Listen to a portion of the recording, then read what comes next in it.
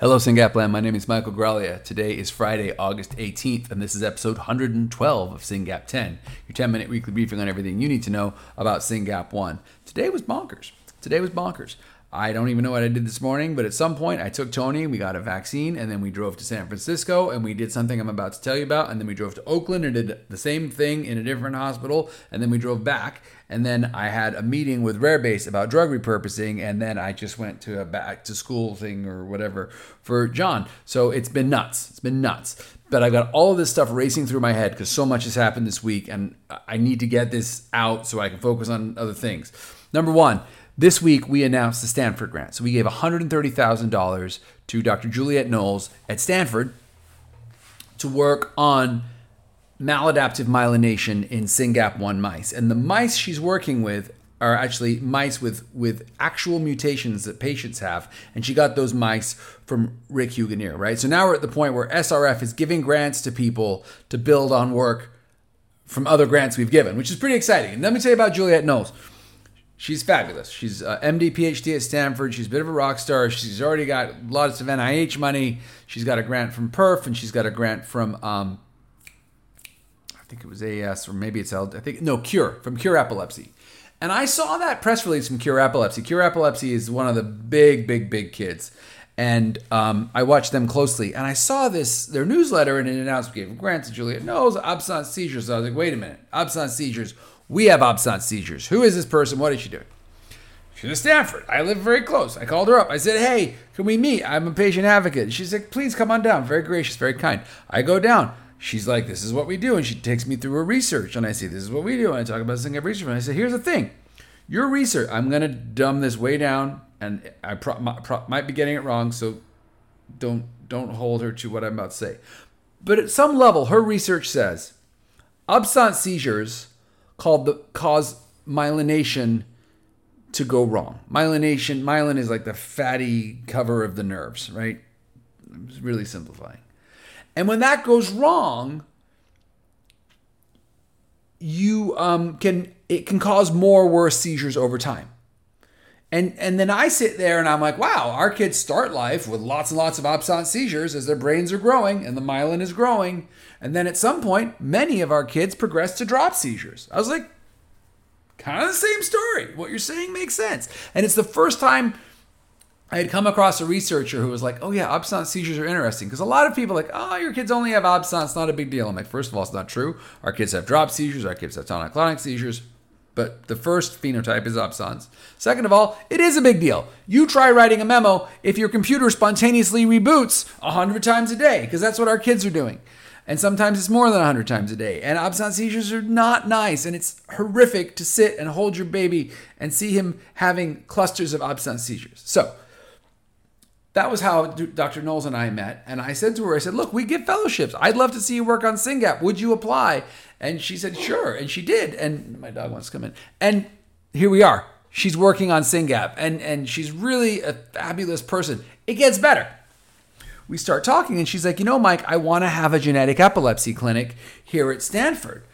And what do you think? I said, I think we are really needing somewhere on the West Coast for patients to go where they understand what SYNGAP is. And by the way, SCXBP1 is around the corner. They're friends. That's a synaptopathy, et cetera, et cetera. So there's another another blog on our website where Dr. Knowles, so the same Dr. Knowles who we just gave money to, who's working on mice to figure out the progression, the epileptogenesis, how the seizures grow or generated of SYNGAP seizures. The same one is an MD PhD, which means on Wednesdays she can see patients. So she goes to the clinic on Wednesdays and she is eager to see SYNGAP patients. So memo 1, yay, thank you donors, we gave a great grant. We're going to learn a lot about SYNGAP. Memo 2, Dr. Knowles at Stanford wants to see SYNGAP patients. So if you are anywhere on the West Coast, I urge you to go to our website, look at the blog about Stanford, and try to get an appointment with Dr. Knowles on Wednesday, or someone else in the California Synaptopathy Clinic. Dr. Lee Messer as well is there. He's who I see. And get in there and help her understand the clinical phenotype and benefit from her growing body of expertise. Now, you'll remember, if you listen to episode 111, which was the last one I did, I was just coming back from what? From a meeting at Stanford where Dr. Helbig, who runs the CHOP operation, was presenting, and who was his host? Dr. Knowles. So we have great communication and collaboration and camaraderie and colleagueship between Dr. Helbig, who is learning a lot about Syngapians, and Dr. Knowles, who wants to learn more about Syngapians. Sure knows quite a bit. So that's an incredible partnership happening there. I'm thrilled. The other blog we put up this week was, now that the IRB is approved for Dr. Wilsey would like to do a breathing test. And that was what I drove to San Francisco for today. So the breathing test is super simple. If you go to the blog, you'll see a device. It just looks like all the devices. It's a little plastic box with a plug. But what they want us to do is go to her lab, sign a consent, and literally she will take this device. I use this device today. And then she said, put it in the biohazard bin. And I said, yes, Dr. Wilsey. And then I promptly put it in my bag. But it was just, biomedical waste. So I wanted to show it to you. So what happens is we'll take one of these out of a bag, brand new, and she'll plug it into her little machine. And then you have to hold it, non-invasive. We're not sticking it in anywhere. We're just sort of sticking it on the nostril. And you just have to sit there for 30 seconds and breathe. And this little machine measures your NNO for 30 seconds. Your nasal nitrous oxide, we're all exhaling it. And it spews out a number. And the question is the number different for neurotypical people and Syngapians? And that's the question she's trying to answer. So if you are anywhere near San Francisco, please email Dr. Wilsey. Her email is in the blog. Go to the lab. All we're asking you to do is hold this to a Syngapian's nose for 30 seconds, and then also to do it with a family member, whoever's bringing them. That's fine.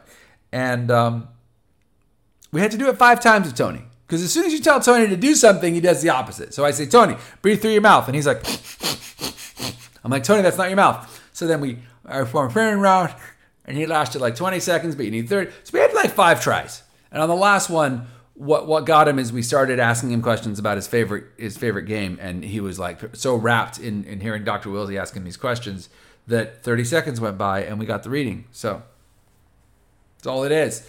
Read the UCSF study. Check it out if you're in San Francisco or anywhere in the Bay Area. Please just get over there and let's get her some data.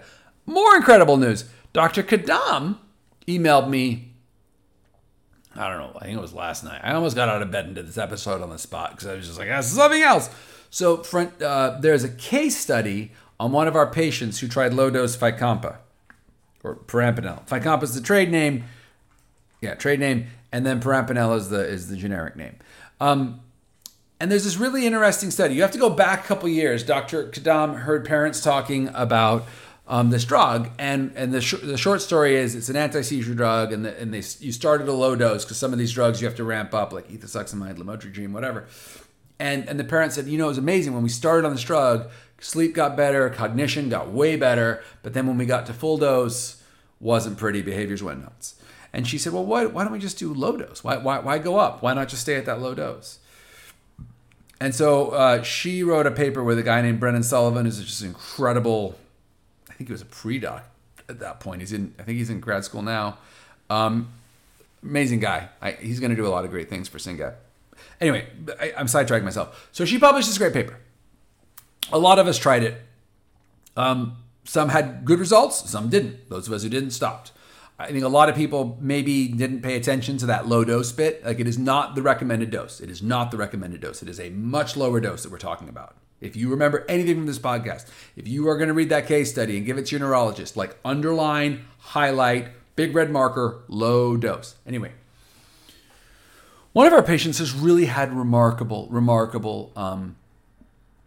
benefit from this. And I said to Dr. Kadam, I said, hey, could you write a case study on this? And I say this to a lot of doctors. Hey, can you write a case study on this? And what I get back is it's a lot of time, a lot of effort. They're not. It's not great for my career. Like, people don't really value case studies, and there's like publication fees for journals. If you're doing a big article, publication fees make sense. If you're doing a little case study, I don't have that money to a couple $1,000s for a publication fee. Here's the thing, though. These stories that we're gathering are really important because right now there's all of these interesting cases about SYNGAPians. We're a small rare disease. There's not that many of us. So the more case studies that are out there, the more clinicians get hints about where to look on things to do for their kids, and the more we learn about each other. And it's in the literature. It's not just a parent giving an anecdote. Suddenly it's credible. And this case study Dr. Kadam wrote with Siddhartha Gupta and Natasha Ludwig and somebody else I don't know, really, really is beautifully written. So check it out. Links in the show notes. It's free. And you know why it's free? Because guess who paid for the publication fees? You did. You, the donors of SYNGAP Research Fund, trust us with your money. And then when Dr. Kadam called me and said, hey, really cool case study, but we don't have the budget for the publication fees, I was like, I'm on it. Just send me the bill. It was like, I don't know, 2,000-ish. I'm making it thereabouts. Now, there's one more publication about SYNGAP. Now, doctors in other countries who are banging their head against the wall with a kid could read that case study and be like, this could work. Now, there's one more block. There's one more building block out there for us to help people with SYNGAP. I'm going to say this publicly. If you're a clinician or a parent with a case study and the clinician's like, I don't really have time or the money to write a case study, call us. We will support it. It's in the grand scheme of things, if we can help another SYNGAPian or multiple SYNGAPians by telling important stories about clinical successes or failures and getting that in the literature for a couple $1,000s, it's worth it every time. Every time. So I'm really proud of that. This is the first case study we funded and hopefully not the last. Thank you to Brendan Sullivan for your early work, to Dr. Kadam, who we just love and adore, to Siddhartha Gupta, who I don't even know, but I want to meet you one day, and to Natasha Ludwig and the other author. Amazing work. Last thing I want to say tonight, and that because I'm running out of time. Actually, I'm already over time. We're going to call this SYNGAP whatever, not SYNGAP 10. Anyway, I had another exciting meeting this week with the parent volunteer team, and it was a full Zoom screen. It was a lot of people. Nancy, Ashley, Callie, Corey, all the big kids. Lauren, of course, was there because Lauren's everywhere. Deanna. About the conference. And we really talked about everything. We talked about swag, talked about dinner, talking about the family day, talking about the agenda, talking about what we're going to do and how to do it and how to support all the new families. It was awesome. So plan on coming to the conference. I'll put a link in the show notes. Thank you for listening. Thank you to and congratulations to Dr. Knowles. Thank you, Dr. Wilsey. Thank you, Dr. Kadam. We are making the future better for children with SYNGAP. It's happening. And if you're a clinician or a researcher listening to this, grants are due September 1st. Please apply for support. SYNGAP Research Fund is here to support you to learn more about this terrible disease so that we can make the future better for all of these kids. Thank you so much.